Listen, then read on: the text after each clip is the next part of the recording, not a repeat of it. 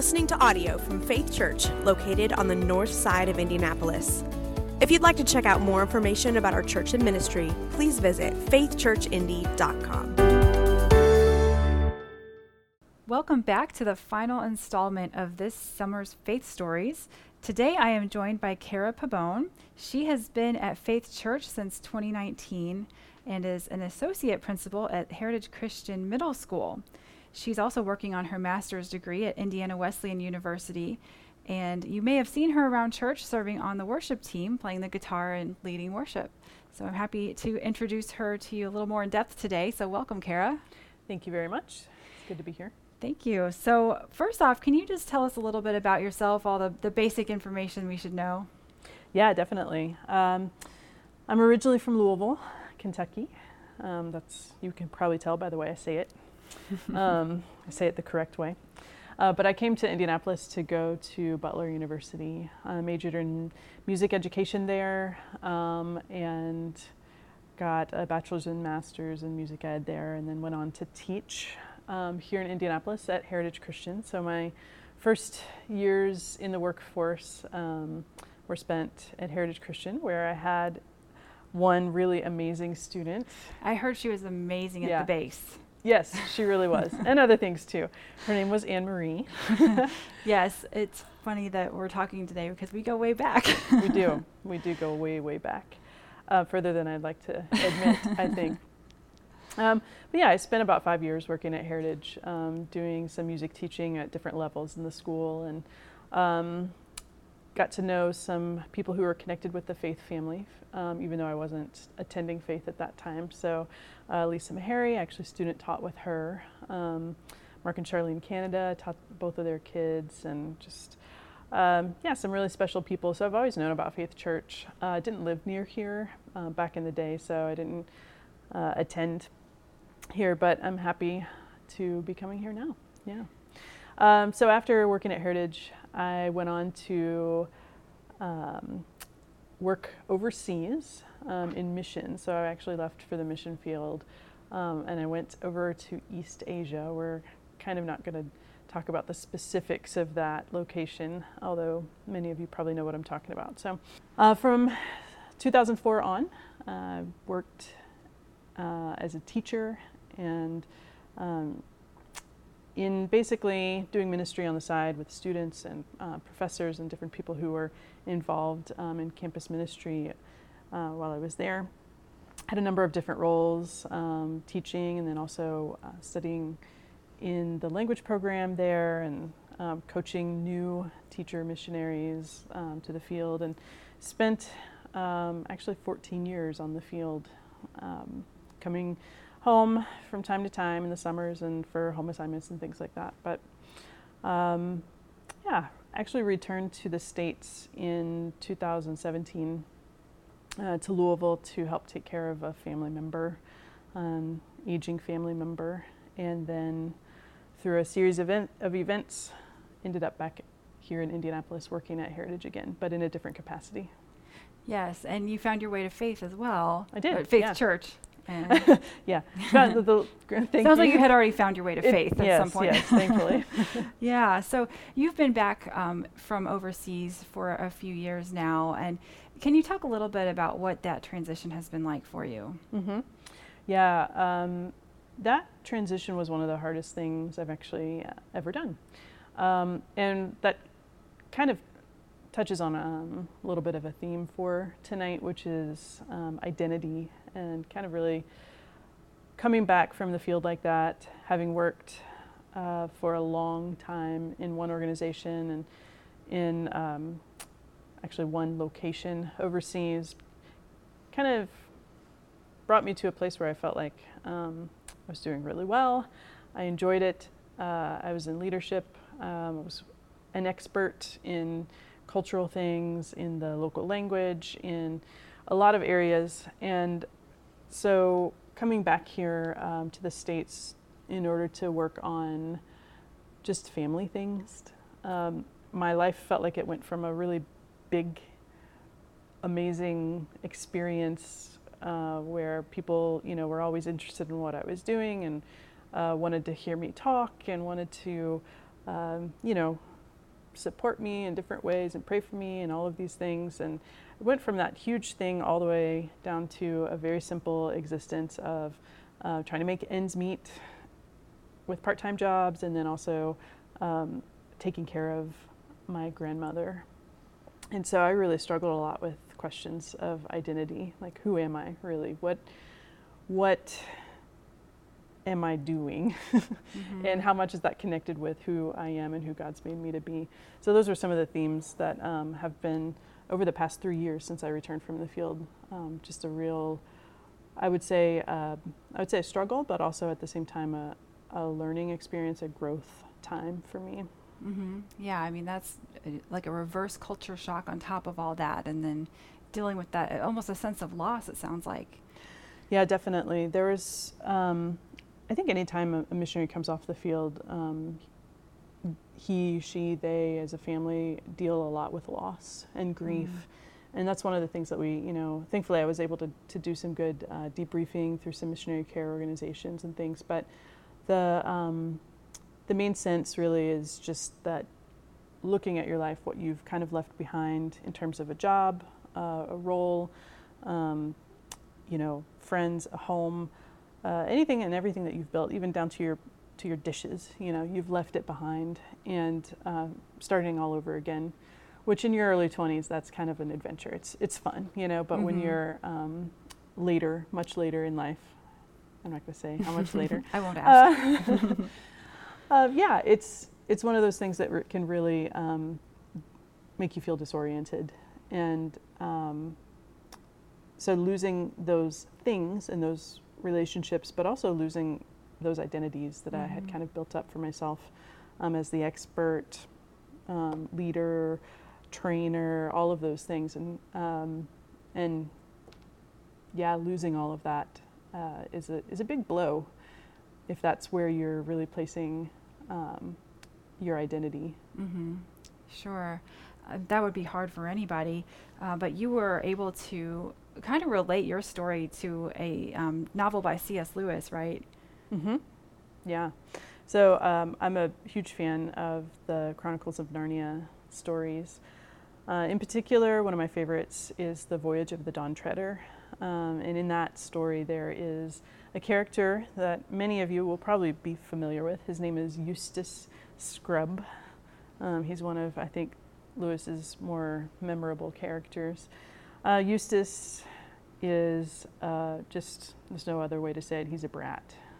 This kid is just everything that you don't want to be around and you don't want to be yourself. And he's spoiled, he's selfish, he's thinks only of himself and what he can get and how he can get ahead, and he's a complainer and all of these things. And so The Voyage of the Dawn Treader, one of my favorite scenes of that is when Eustace has gotten himself into some really big trouble. He's gone exploring on his own because he's sick of everybody else, and he finds a dragon's lair.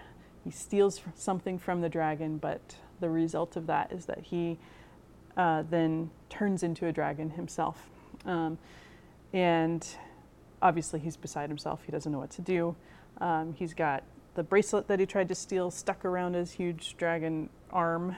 It's hurting, it's cutting into him, and there's no way for him to communicate to his friends. All of these things, he's lost. He doesn't know who he is, what he's supposed to be doing, how he's ever going to get back to himself. And it's at that point that essentially, we come to the understanding that he needs a savior. And that savior in the Chronicles of Narnia is the lion Aslan, who is the Christ figure. So Aslan comes, and Eustace has done a pretty decent job of trying to get himself out of this dragon skin. He's scratching it off and things like that, but it's not really working. The only thing that really works for Eustace, the dragon, is for Aslan to come and take his claws and to slowly and deeply scrape and scratch off that skin and begin the process of peeling off those scales for Eustace. And this is, I love this story. because it really encompasses just the work of Christ in a person's life. Now, for Eustace, this was more of a salvation story. It's more of a story of redemption and finding new life in Christ.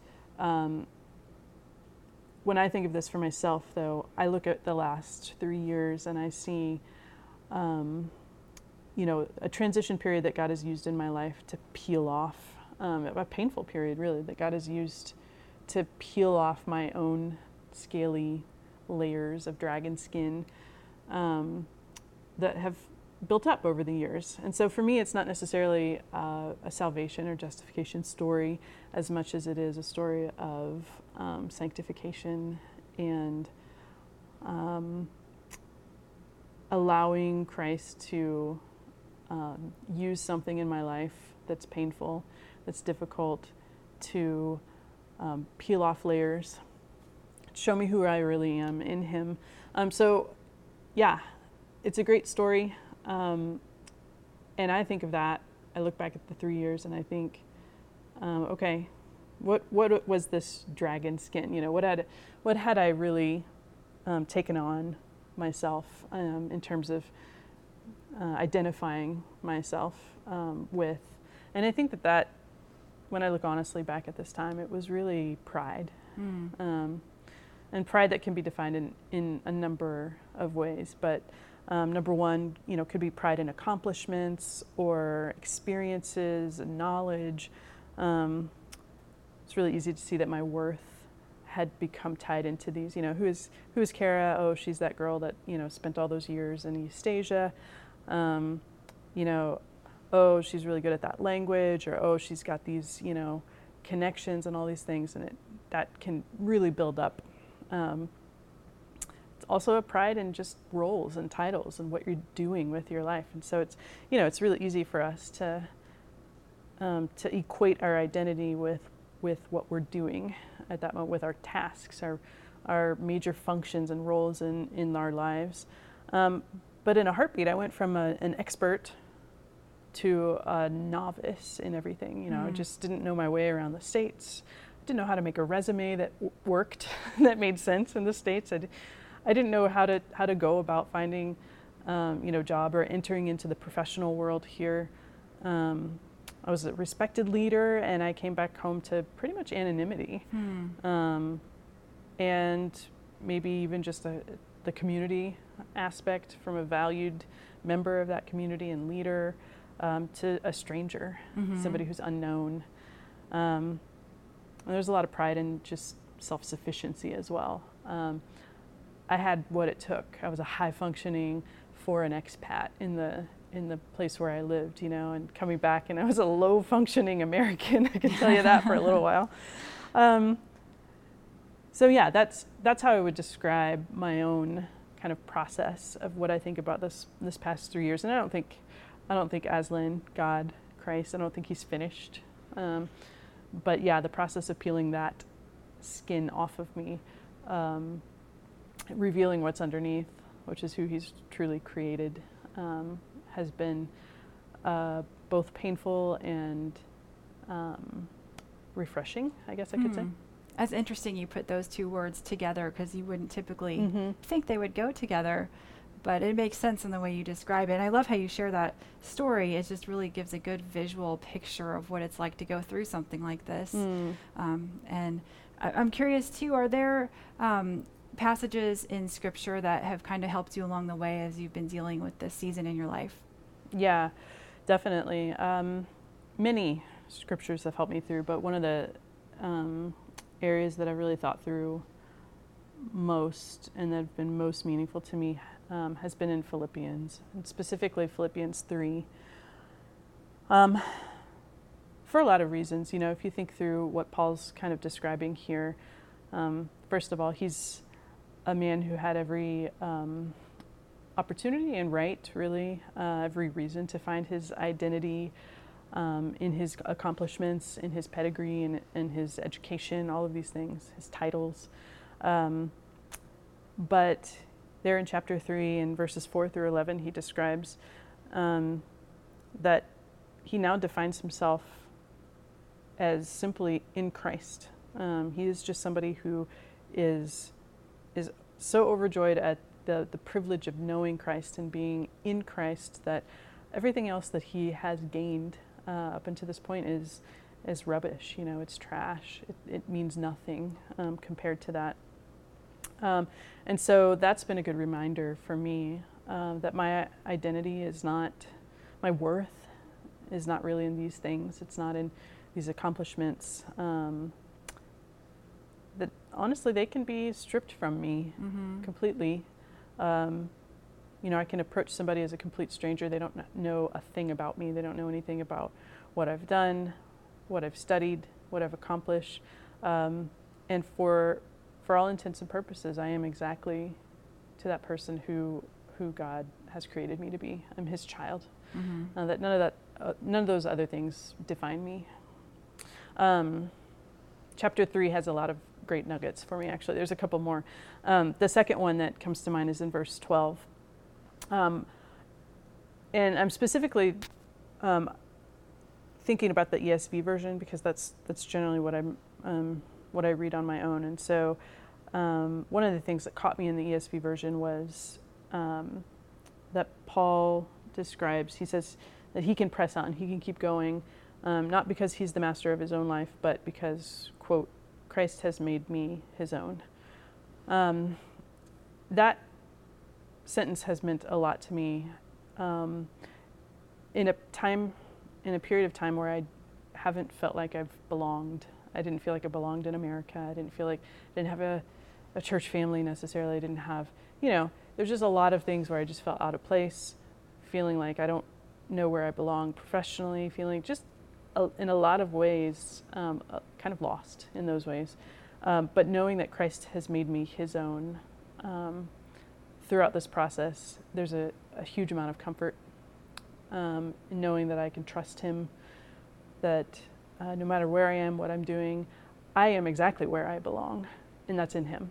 And I can rest in that at any point and in any time in my life, and that's been a huge blessing.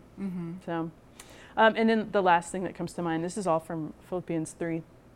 The last thing that comes to mind is that Paul, he makes it clear that in verse 11, his ultimate thought, his ultimate destination, objective in life is not anything that has to do with this earth and our lives on this earth. So that he's looking forward to his resurrection and eternity with Christ. And so in the midst of loss and change and uncertainty, even suffering, pain, that seeing things from an eternal perspective has been crucial for me and incredibly encouraging as well. And that's a great message, I think, right now for all of us, not just a kind of a displaced returning missionary. I think it's a lesson for all of us as we experience a lot of uncertainty and suffering, change with the pandemic. I was thinking that as you were speaking through those verses about how it seems like everybody is probably feeling some kind of loss and a sense of not being in control of anything right now. So yes, I think those verses are very relevant probably to most of us this year. Very much so, yeah. Yeah, do you feel like having gone through this transition and having these verses and thoughts in your mind, has that helped you kind of weather this year of pandemic? I think so, definitely. I mean, I think actually the experience of living life overseas, living especially in a third world country area that is not as developed, I'll just put it that way. I'm not sure it can be considered third world anymore, but developing countries, living life in those areas, and especially as an expat or a foreigner, you experience uncertainty all the time. Ambiguity is just a kind of a part of life. Being out of touch and knowing that you're not in control of whatever's happening around you, that is a feeling that actually most missionaries come to know really well. And most of us spend the first 2 years of our time on the field learning how to deal with that and how to manage that personally and as a family. And And so, I've spoken to a lot of missionaries who are back here, either for, long term or just because they're displaced right now because of the pandemic. And most of us feel pretty comfortable. Like it's almost like I read a blog, and the guy was saying how it feels like putting on a comfortable old T-shirt. Like, yes, really, wow. This is like, yeah. And so, and I don't say that to make us sound like, superstars or anything. It's just there are things that are happening now in America that just haven't happened before, in terms of people not being able to predict what's going to happen, people being in a place where we don't feel like we can control what's going to happen for us and our families, and it's disorienting. Yeah. Mm-hmm. It's tiring. It's really exhausting. And so I think the best I can say is just I relate. I understand. I've been here before, and one of the biggest lessons I think that I've learned is that it's still possible to thrive in the middle of ambiguity, and to thrive in the middle of uncertainty, because in the end we have the rock solid hope of Christ. We have the hope of our future with Him. We have the hope of His presence walking through everything with us. And so in the middle of so much uncertainty, we have the most certain thing that exists in this universe. And so, yeah, I think that God is giving us all a gift right now, whether we see it that way or not. And I do not see it like that every day, I can tell you that. I just came from, a 9-hour day of a mask on my face, and it's just, there's a lot of inconvenience and difficulties, but He doesn't put us in situations like this unless He means it for our good and for His glory. And so I'm excited to see, maybe years from now, how has this changed me personally? How has this changed the church and His body throughout our country and throughout the world? Yes, it will be really interesting to look back in a few years and look at those things. And I'll admit it's hard for me to consider a pandemic a gift, but I just love the perspective that you bring to it. And it truly is. I mean, we have opportunities now that we've never had before. So now, do you have any plans to go back on the mission field someday? That's a great question. I don't have any solid plans right now. I think that would be something that the Lord would, that it's very possible that He could open that door again for me in the future. And I would say that I'll always be open to it. I'm absolutely willing if the Lord provides. I wouldn't say that I'm seeking out those opportunities right now. And it's very difficult at this point in time too, where everybody's back home. But yeah, so it's one of those things where I would say that I always want to keep the door open, but I'm not sure right now. Yeah. Is there any way that we can be praying for you at this time? That's a great question. Thank you for that, by the way. So I'm in a role. It's a new role for me at school. And as you can imagine, any role at school right now is difficult. Heritage, we are working hard to remain in person with our classes. And there's a lot of stress that goes along with that, and a lot of extra work for everybody from our cleaning crew to our leadership team, and everywhere in between. So I would say that pray for me as a new, mid-level leader, I would call myself at the school. but also for our school, for all of our students, really, and our teachers, for sustainability of, we're working hard because we value time together and a community together. And so, we just ask for prayer for strength and for stamina. For me personally, I'm also working on a master's degree in school administration on the side.